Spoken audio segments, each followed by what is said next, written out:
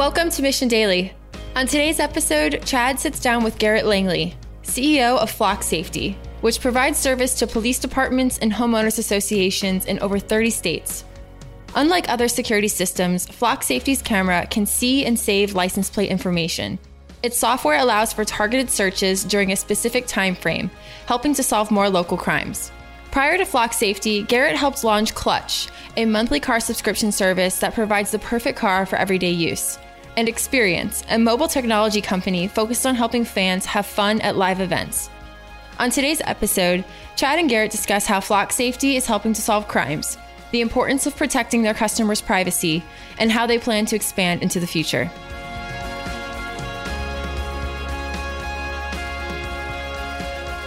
Garrett, welcome to the show. Thank you for having me. So this is exciting for me. I think your company embodies a lot of the topics that we like to discuss here on Mission Daily. So let's jump into it. When people hear you're the CEO of Flock Safety and they ask, what do you do or what's your day-to-day like? How do you respond? Fighting crime. It's one of the coolest things. So this is the third company I've started. And while every company holds a special place in my heart and I really deeply believed in the product, I've never actually built a product that on a daily basis is changing people's lives in a really real way. Because when your home is broken into or your car is stolen, that's a huge kind of personal space violation. You don't feel comfortable. And when we can drive and help the police make an arrest that same day, it's such a rewarding feeling to actually see that, with all of the negative narratives right now in the technology kind of ecosystem with data privacy and everything that's happening with Facebook and Google, it's really fun to be building technology that at its core is designed to solve such a fundamental problem. Yeah, and I think that the feedback loop you're talking about there is really interesting because if local law enforcement are empowered with more real-time alerts and data, they're going to be able to make better decisions. And if they're able to make better decisions, the community sees that. So I'd love to hear about how you see your flywheel spinning and what type of effects it's having. Yeah, it's really interesting. One of the things we talk a lot about internally is this idea that, so our mission as a company is to eradicate nonviolent crime. Yeah, I think when you look at violent crime, it is typically acts of passion. The other individual normally. I think that type of activity has been around for millennia. It'll probably never go away as long as humans exist. But when you think about nonviolent crime, it's entirely acts of opportunity. There's a laptop in the back of a car. I think if I smash this window and steal it, I won't get caught. So nationally, there's only a 13% clearance rate on that type of crime. And so if you're a decent criminal, you never get caught. And so we go to the local communities, we go to the local police departments and say, look, we want to use technology to drive that clearance rate up. But if all we do is put a bunch of cameras in your community, that's actually not going to change anything. This has to be a community, it's a collaboration between the public and the private to make this work. The technology is the enabler. It's the way we start capturing evidence. It's the way we start to see that there can be very fruitful relationships between the two entities. Because I know that there are, in a lot of communities, very strained relationships between law enforcement and the community. And we kind of see it as a part of our job to not only just build the technology, but to also foster that conversation, which is every single chief that I talk to and every detective, they didn't go into this line of work to be wildly wealthy, right? Police officers don't make a lot of money. They go into it at the get-go because they want to help, but there's a false sense that, I have a grainy picture from a doorbell camera, go arrest this person. Well, that's not how life works. That's not actionable evidence. So it's our job to help the community understand there are ways to capture actionable evidence. You can help detectives do their job. We can clear more cases and kind of drive that. What our ultimate goal is not to solve crime, it's to eradicate it. So what we track is, how are the 911 service calls trending? Are they trending down? And that's typically correlated with a higher clearance rate. Very cool. So I would love to just back up for a second and hear about the difference between Flock Safety. So a lot of people still they have an image in their head now, but they're not entirely clear on what you all do. What's the difference between what you all do and then a lot of the other security systems that are out there? How do you position that company? Because most people listening, they're going to think Ring, Nest, August, and I've got it covered. I have all those systems as well, and they're great. They definitely serve a purpose. But the name of the company is really the starting point, right? So we're not called Vigilant Express. We really believe that if you are just focused on yourself, it's actually not going to lead change. Because let's say I have a bunch of cameras and I have a guard, which I don't, but if I did and I had a dog and my neighbor's home gets broken into, I still don't feel very good. And quantitatively, like my home value is not doing any better. Like it's not good for my family. You're not going to have the actionable evidence that you mentioned as well with all the other devices. Yeah. And so we really feel like the two-pronged approach is like, you've got to act as a community, hence the name Flock. So you're much stronger together than individually.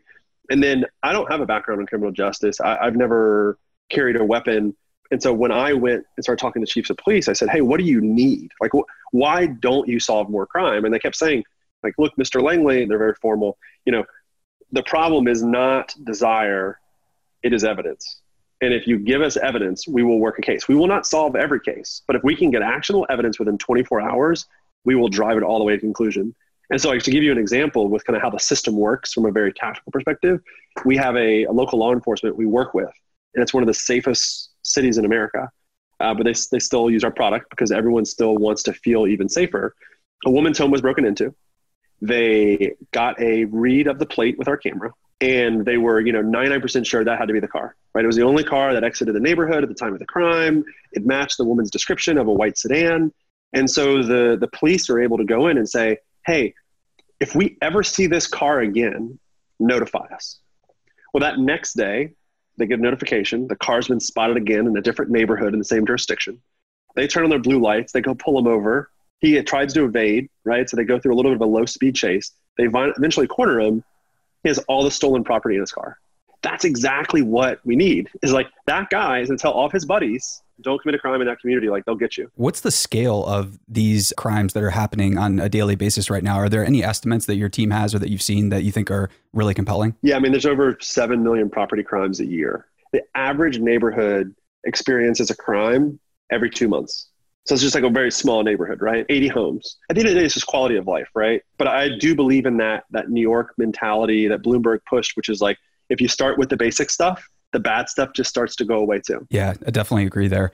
Because you start to run the numbers and you're like, okay, what's the average cop's time or detective's time worth per hour? And you get to a place where it adds up really, really fast. One of the things that we're seeing now is, granted, we're only 2 years old, so we're not that old, but we're old enough that we're starting to see really, really positive trends in the communities we've been in longer.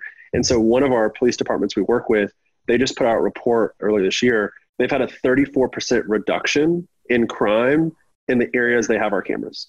And that, to me, like I said, that means that those police officers can better use their time because they're not dispatching for property crime. They're doing more community events. They're engaging the rest of the community. And then they're also solving, the most pressing situations. So I'd be really curious. We were talking a little bit before we started recording about, do you view the company as an enterprise company or D2C company? And I would be interested in first discussing customer success, right? Because you're servicing and working with detectives and chief of police and a whole bunch of different stakeholders here. Is there anything you can share about your philosophies around customer success? Yeah, it's a huge focal point for us because I talk to a lot of entrepreneurs in Atlanta or people that are thinking about starting a company. They say, like, how did you know it was working? I was like, oh, it's really tricky, because the N is so small. How do you know you're growing fast enough? And for us, what we've seen is if you plotted on one chart our customer base and plotted over that the number of crimes we've solved, they're directly correlated. And so for us, the proof's in the pudding. Like every crime we solve, it seems like we just start adding more customers. Thankfully, most people don't have crimes committed to them that often. So they don't know what the process is like. They don't know how to best work with a detective. And so we've got that 800 number they can call and say, my home was just broken into. What do I do? And 9 times out of 10, we'll say, look, what neighborhood are you in? We have a point of contact. We'll reach out to them. And we will work directly with detectives on behalf of the individual because they're in a tough spot. Like their home was just broken into, they're upset. This is not a good time, and time is so valuable. Yeah, and you're bringing them a system too that you're simultaneously testing across multiple other locations. So in a sense, it's a great customer service where, I wouldn't know the first steps. We've unfortunately had to call the police here in Palo Alto about this crazy event that happened. Pretty disturbing. It was a bummer, but we had to call the police and the process was very, very unclear. It wasn't something that, we did some Google searches and there was nothing there. And it's similar to, I really do like the patient advocacy kind of analogy if you've ever used one before, because every surgeon, every doctor took the Hippocratic Oath. They want to do the best for you, but sometimes you got to be a little bit tough. Since we work with agencies, we work with about just almost 400 agencies now. And we know when they're overworked and we need to push a little bit harder to, hey, this is an important case. Like, I know you're super busy, but you've got real actionable evidence. Like, don't give up on this case. How can we help? We will also, when it's a possibility, we will do as much detective work as we can to help augment the police staff when it's necessary. Well, I guess your original core question around customer success,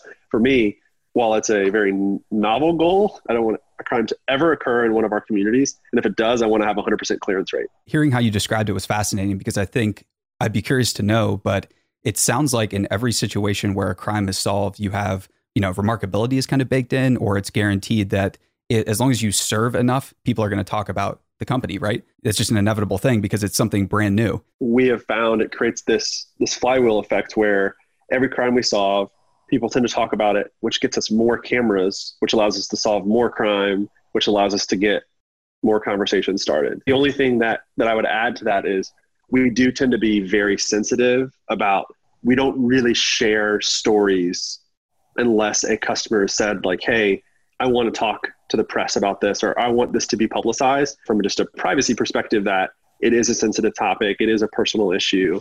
And so particularly around, because we help with a lot of violent crime as well, even though that's not our core mission, we still are involved in a lot of it. And we pretty much have a carte blanche policy at the company that if it's nonviolent, we will talk about it. We will talk to the customers about maybe doing press or doing kind of like some case studies. But as soon as it gets violent, we just stop. We say it's not worth it. Is that just a reaction to the legal system making it very, very hard for citizens to participate in citizen arrests and things like that? To me, it's like an ethical issue. For me, it's similar to data retention. We could store the data for a year, but I just think 30 days is enough. And I think that like the government will be too slow to move. So we as businesses should start the process of drawing the line in the sand. And so for us, we helped a while back with an Amber Alert. Incredibly rewarding experience for the company to help such like a visceral, like, wow, this is a child. And then we were like, hey guys, go home, tell your families, tell your friends, be proud of yourself today. Your hard work led to a really, really positive outcome, but we're not going to talk about this on social media. We're not going to call the press. We're just going to be really proud of ourselves and hang our hats. Because having those things that internally as a culture about what you did that you don't have to yell about a lot, I think are so important, because that's how great cultures are built, right? Those shared experiences of here's what we did today and here's what happened because of it. That's totally right. And I think especially early on, since we are so young, this is the chance we have to kind of define who we are as a company and what we care about. And at our core, it's our customers' privacy. Because we get that question a lot, which is like, hey, are you building a surveillance state? It's like, no, I don't think so. I think the technology we've developed is an inevitable technology, and we have an opportunity to implement it in a way that draws an appropriate line of safety and privacy. And I think that there's a lot of dialogue happening on the facial recognition side as well. And I think for better, for worse, we should be having similar conversations on kind of overall data privacy online, and especially the type of products that we build, where we do capture a lot of information, and it's important to have clear understanding with your customer of how it's used and how it cannot be used, and how you plan to use it in the future. Garrett, I'd be really curious, what were the inspirations for, you mentioned this is your third company. What were the inspirations for these companies? Can you trace it back to anything? Were there some early interests that kind of led you in this direction? For me, so I'm pretty market agnostic. So the first company I started was in live events and sports. The second company I started was in automotive. And this obviously last company now is in public safety. And for all of them, it roots back into, is there an acute enough pain point that people will talk about it? I don't like sports. I'd never watched ESPN, but I got dragged to a lot of baseball games and basketball games, and they weren't fun. And I was like, I'd rather be at dinner. And so for me, it was like, okay, how could I use technology to make this game more fun? And so that was like the kind of the genesis of like, yeah. And then we did it. And as soon as we started to see that people were actually having more fun at a game, we were like, okay, this is it. Like, this is working. Same with cars, right? I hate owning a car. I live in Atlanta. Everyone has to own a car. I hate it. I don't like cars. It's a means to get to A to B. So it was like, how can I build a better car ownership experience that I actually like? And then on the crime side, I don't know anyone that likes crime. And so for me, I got to a pain point of like, why is it that our governments in our neighborhoods are using such antiquated technology? I drive around Atlanta and I drive in my neighborhood and I'm like, that's a 15-year-old technology solution. There's got to be something better. And so for us, we kind of had a dozen ideas on the table when we were thinking about what to do next after we had sold the last company. And this was one of a dozen. But what was interesting is we brought them all to market at some stage. there was something that just clicked. Like we made our first arrest within 60 days of the beta kind of happening with just a couple customers. And I told my co-founder, Matt, I was like, dude, I know we doesn't necessarily want to get into hardware. And I know none of us have ever lived in an HOA. And I know none of us have ever really worked with law enforcement.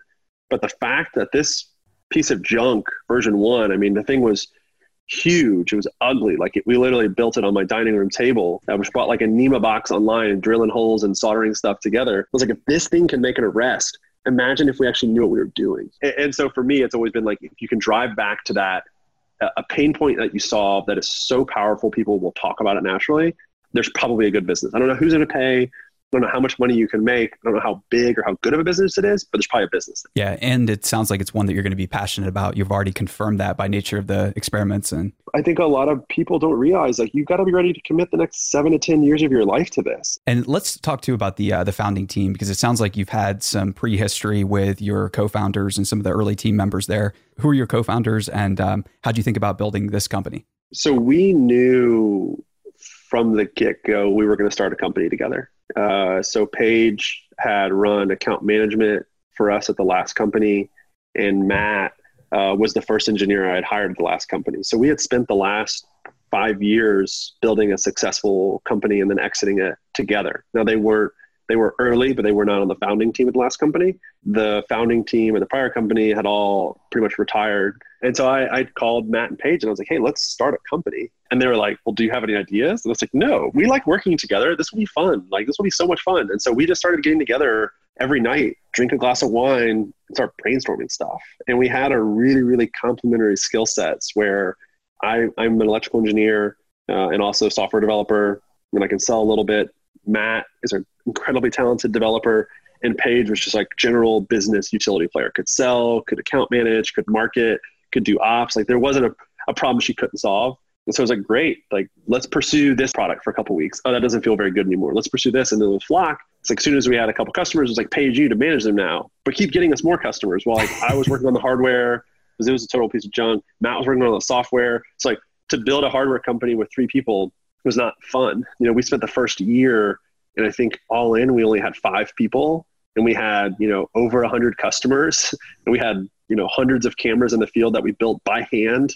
And like, that was super scrappy, but it allowed us to iterate. And we were releasing hardware changes on a weekly basis. Like we ran it like a software company. I guess we'll find out later. I think it was the right thing to do, but it's this interesting debate of like, hey, at some point we need to like finalize this product because hardware is not free. Circuit boards aren't free. Places aren't free. So Paige was on go-to-market. I was on the camera. Matt was on the software.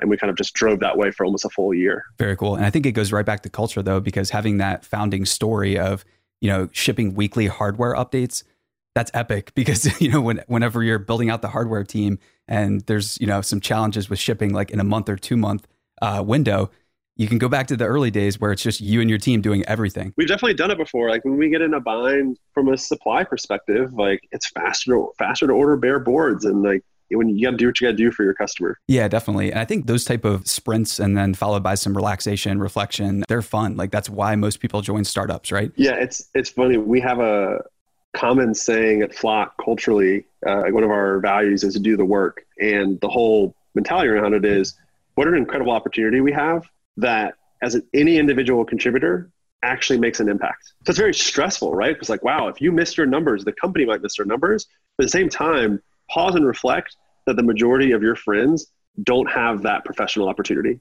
where their day-to-day output actually matters. And their people around them at work know if they hit their numbers.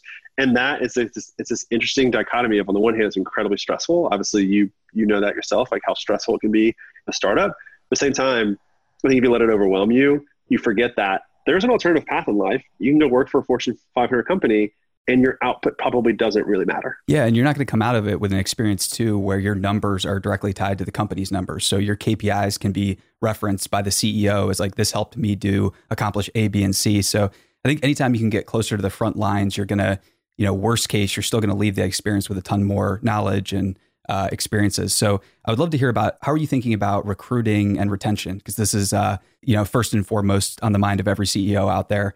It's not as easy as it maybe used to be, or maybe it never was easy. So what are your thoughts there? Founders Fund is still an investor in ours. And Trey over there showed me, showed me a story for one of the companies he invested in, and I'm going to steal it because I think it's accurate for Flock too, which is recruiting is actually not as hard for Flock as I've had in other companies.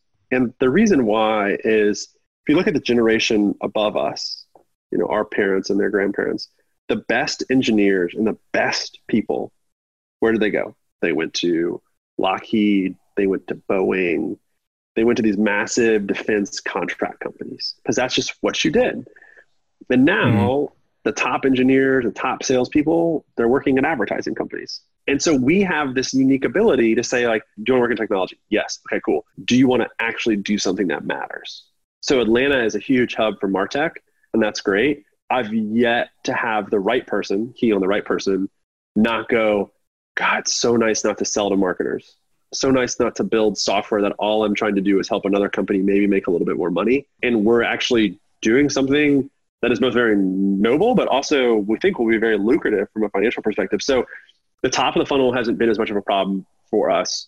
And same on the retention side, as long as we keep solving crime, because that's what, when you put in those long hours and you get home and your spouse or your friends are like, man, you're grinding. It's like, yeah, but we had a multi-state investigation get closed yesterday because of our camera. That keeps you going. And when your alternative is to go work, and I know David coming really well, I know the guys at Terminus and SalesLoft, and they're all incredible companies. I'd be honored to work at any of them. We have an ability to keep people close and keep them really, really mission aligned in that regard. Yeah. And I think that's very exciting because it can get demoralizing when you're working behind a screen all day long. And for so many information workers, they're looking for a measurable impact in the real world. That's how they're quantifying, here's how I'm evaluating this opportunity or that opportunity. Plenty of engineers that think that way. So yeah, getting to the front lines of that is super exciting. Are there any areas in the US right now that you're particularly bullish on, or where you think Flock needs to be next, or maybe you're already flocking there, to be super cheesy? So today we're live in 32 states, and the states we're not live in, they just don't have a lot of people. Like, we don't have any customers in North Dakota. I would love to have a customer in North Dakota.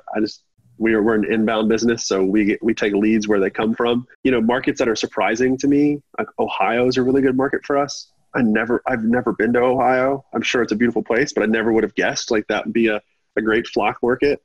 Same with Washington. Never would have guessed it. And then, your usual suspects, Texas, California, Georgia for us, the Southeast is a really good market. And we really see it's kind of a spiral effect. Like, we'll get one customer, and then a couple of weeks later, we'll have a second and a third.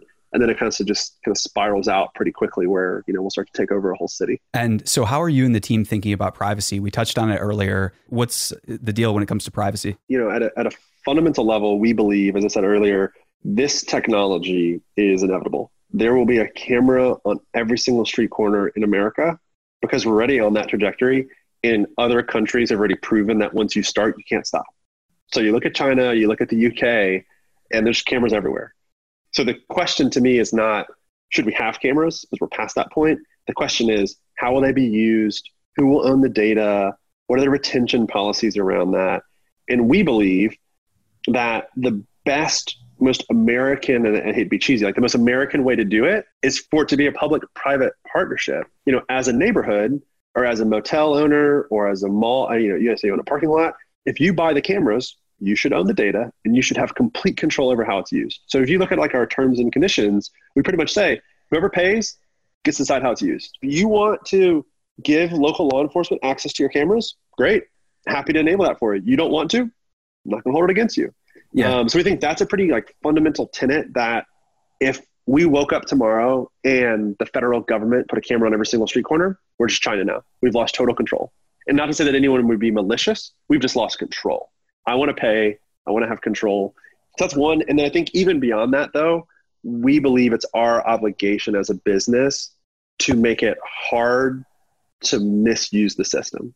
So we are constantly, and so Alexis Ohanan from Reddit and Initialize is one of our investors, and he was in the office a few weeks ago giving a talk because in a lot of ways, Reddit and Flock have a lot of similarities. They're creating this technology, and if not properly designed, it can get pretty nasty really quickly, right? So let's say we stored the data forever, anyone could have access.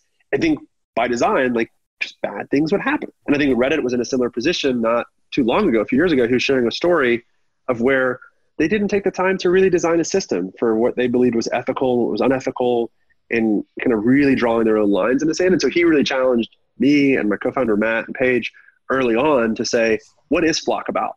Are we really about solving crime? If we are, then we should make decisions off of that. We delete all of our data after 30 days because in every single case I've been involved in, you don't need it for longer than 30 days. Argument for storing it longer, while there is some merit to it, it just opens you up to maluse. And so we draw a line there. We allow residents to opt out. So if you are about 1 out of 100, 2 out of 100, and you're just like, I don't want this thing, I'm really worried about my privacy, you can actually go into our system and say, I don't want to be on footage. And every time your car drives by, you're wiped. Just completely delete it. So we do everything in our power to try to figure out what are the ways we can allow every individual to feel like their privacy is being protected while their home is still being protected as well. I think too, this is bringing vital information to the community because these are issues that, like it or not, I agree with you that the progress of cameras and the surveillance is kind of inevitable. And if we don't want things like a social scoring system, then everybody in the community needs to start talking about, exactly what you mentioned. Maybe I don't want my car visible. Maybe I want data deleted on a 30-day basis. Like these are really important topics that I think at the local level we need to talk about. Are there any local stakeholders that you're finding success with interacting with, like maybe mayors or like CIOs of towns or something like that? Definitely on the mayor side and on the city council side, they run on public safety initiatives and they don't necessarily know how they're going to implement anything. And so when you look at our product, we've really democratized what was traditionally a very, very cost prohibitive technology. So we didn't invent license plate reading, right? We're very similar to Square in that regard, where like Square didn't invent credit card payment processing. They didn't invent farmers markets. They just realized there was a market opportunity to bring good technology to an underserved market. We view ourselves the same, which is like this technology has existed. We found a better way to do it using modern tech, machine vision, the smartphone supply chain, and are now going after an underserved market. So we find, we can go to a mayor and say, hey, did you know that for about $20 a house a year, we can put this type of product in? And their jaws just drop because they're used to, you think about it, the average police department has 2 of these cameras. That's crazy because they might be serving 60,000 people. Most of our private customers have more license plate readers than the average police department. I think that's exciting too, because there has to be a thrilling element for the people that are getting involved or buying the cameras, right? Like, do you have any customers who are trying to be more proactive, like with your team, or like, have any customers become employees or team members? We have a few people who have gone from customers to employees. I view that as one of the best signals in the world for a business. So yeah, would you mind sharing? He was one of our first customers. Like just truly believed in the concept, did not know if we could actually execute on it, but was like, I believe this. They might've been one of our first 20 or 30 customers. And at the time, he was a professional photographer. And that's what he did and just had a passion for safety. He had 3 kids that lived in a community. And it was a nice neighborhood, nothing special. And he just started calling me like every other month. Hey, I got this great idea. And they were typically like really good ideas. Like he had clearly put maybe even more thought into the business than I had, because he had been, he was the safety chair for his neighborhood for, forever. He'd done all the customer development conversations out there on the ground. Yeah. And at some point he was just like, Garrett, like, what can I do? I was like, I'm not really sure I understand. He was like, look, I did sales for a while, but I didn't really like sales. I'm now a photographer. You want me to mop the floors? I'm in. You want me to build cameras? I will learn how. He's like, I want to work here. He's like, I've seen the success in my neighborhood. I believe what we're doing is the right thing to do. And I think this could be a huge company. I just want to get in early. I just want to be part of it. So we threw him in a role and he's been with us now for almost a year. And it's been pretty awesome. Yeah. Circling back with certain folks that have kept tabs on your progress or played devil's advocate is so fun, because that's why I get so incentivized to, get a piece of news or do something that they said you can't. Those type of like mini games, I think are really fun to play like as you go on your journey. What vision are you living in right now for the company, and what's it look like over the next couple of years? Yes. There's 300,000 neighborhoods in the United States, and I believe they all have a right to feel safe. So for us, it's driving our costs down so we can serve even more customers. It's getting a camera on every single street because I think it's going to happen. And at the end of the day, We've got some cities where we're seeing a 34% reduction in crime. There's 25,000 cities that I care about. I'd like for them all to experience that. Because if we do that, now you're talking about a national impact where as a country, the crime just really isn't an issue. And you've seen it done on a micro scale in either a community or a small town. But what gets me excited is, I don't view us as a camera company. I don't view us as a tag reading company. I don't even really view us as a machine vision company. I view us as a crime fighting company. And we're going to build whatever technology we have to build, whether it's hardware or software or machine vision. We're going to build whatever we have to start solving crime. It's very similar to information security, where you're constantly playing a game of cat and mouse, except I think our criminals are a little bit less sophisticated, which is to our benefit, and we can stay a little bit farther ahead. But for us, that's really the vision, which is, we've got a product today that's incredibly effective at its job, but we need to be years ahead of the criminals. And so that's where we think we are today. We've got to stay that way and really just get to every single neighborhood possible. I love it. And final question here. So the podcast is about accelerated learning. These are topics that we love talking about, but I would love to get your take on how are you going about research and development right now? How are you going about acquiring information to make sure that Flock Safety is always, years out in the future in terms of market developments and stuff? What's your information gathering routine like? So we have, I think, a fairly novel approach to customer discovery and product feedback and R&D. We never talk to our customers because, unfortunately, most of them are not detectives. They don't actually solve crimes. So we're in this weird case to where the person who pays us isn't really our end user.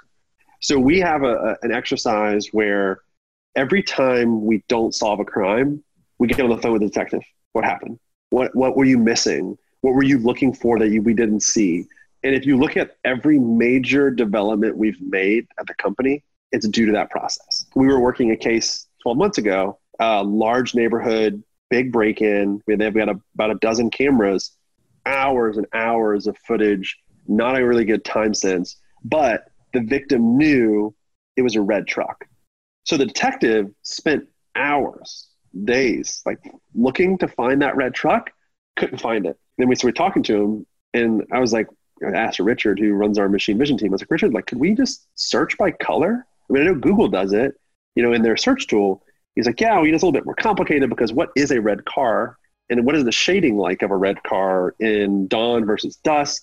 And I said, yeah, but could we get 80%? He's like, yeah, let's try it. And a few months later, lo and behold, we can now search by color. And there's probably a case on a daily basis, a weekly basis, that we solve because we can search by color. Searching by the type of the car, same idea. We can now read paper plates. We can detect no plates. We can detect damage. There's all these things that we now do that they're not my idea. They're not our engineering team's idea, but our product team is zeroed in on, when we can't solve a case, we better know why. And if technology could have helped, we'll go build it, because it's probably not the last time we're going to run into this situation. Garrett, thanks so much for joining us. This has been a blast. We'll have to have you on for round 2 here soon. Thank you very much. Have a great rest of your day. Mission Daily and all of our podcasts are created with love by our team at mission.org. We own and operate a network of podcasts and a brand and story studio designed to accelerate learning. Our clients include companies like Salesforce, they're a customer times 5, Twilio, and Katera, who work with us because we produce results. To learn more and get our case studies, check out mission.org/studios. If you're tired of media and news that promotes fear, uncertainty, and doubt, and if you want an antidote to all that chaos, you're at the right place. Subscribe here and to our daily newsletter at mission.org. Each morning, you'll get a newsletter that will help you start your morning and your day off right.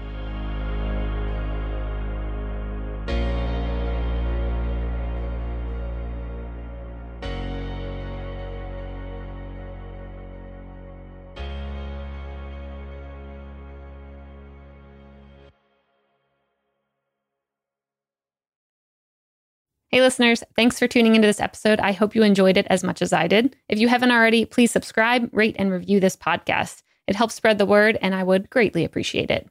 See you next time.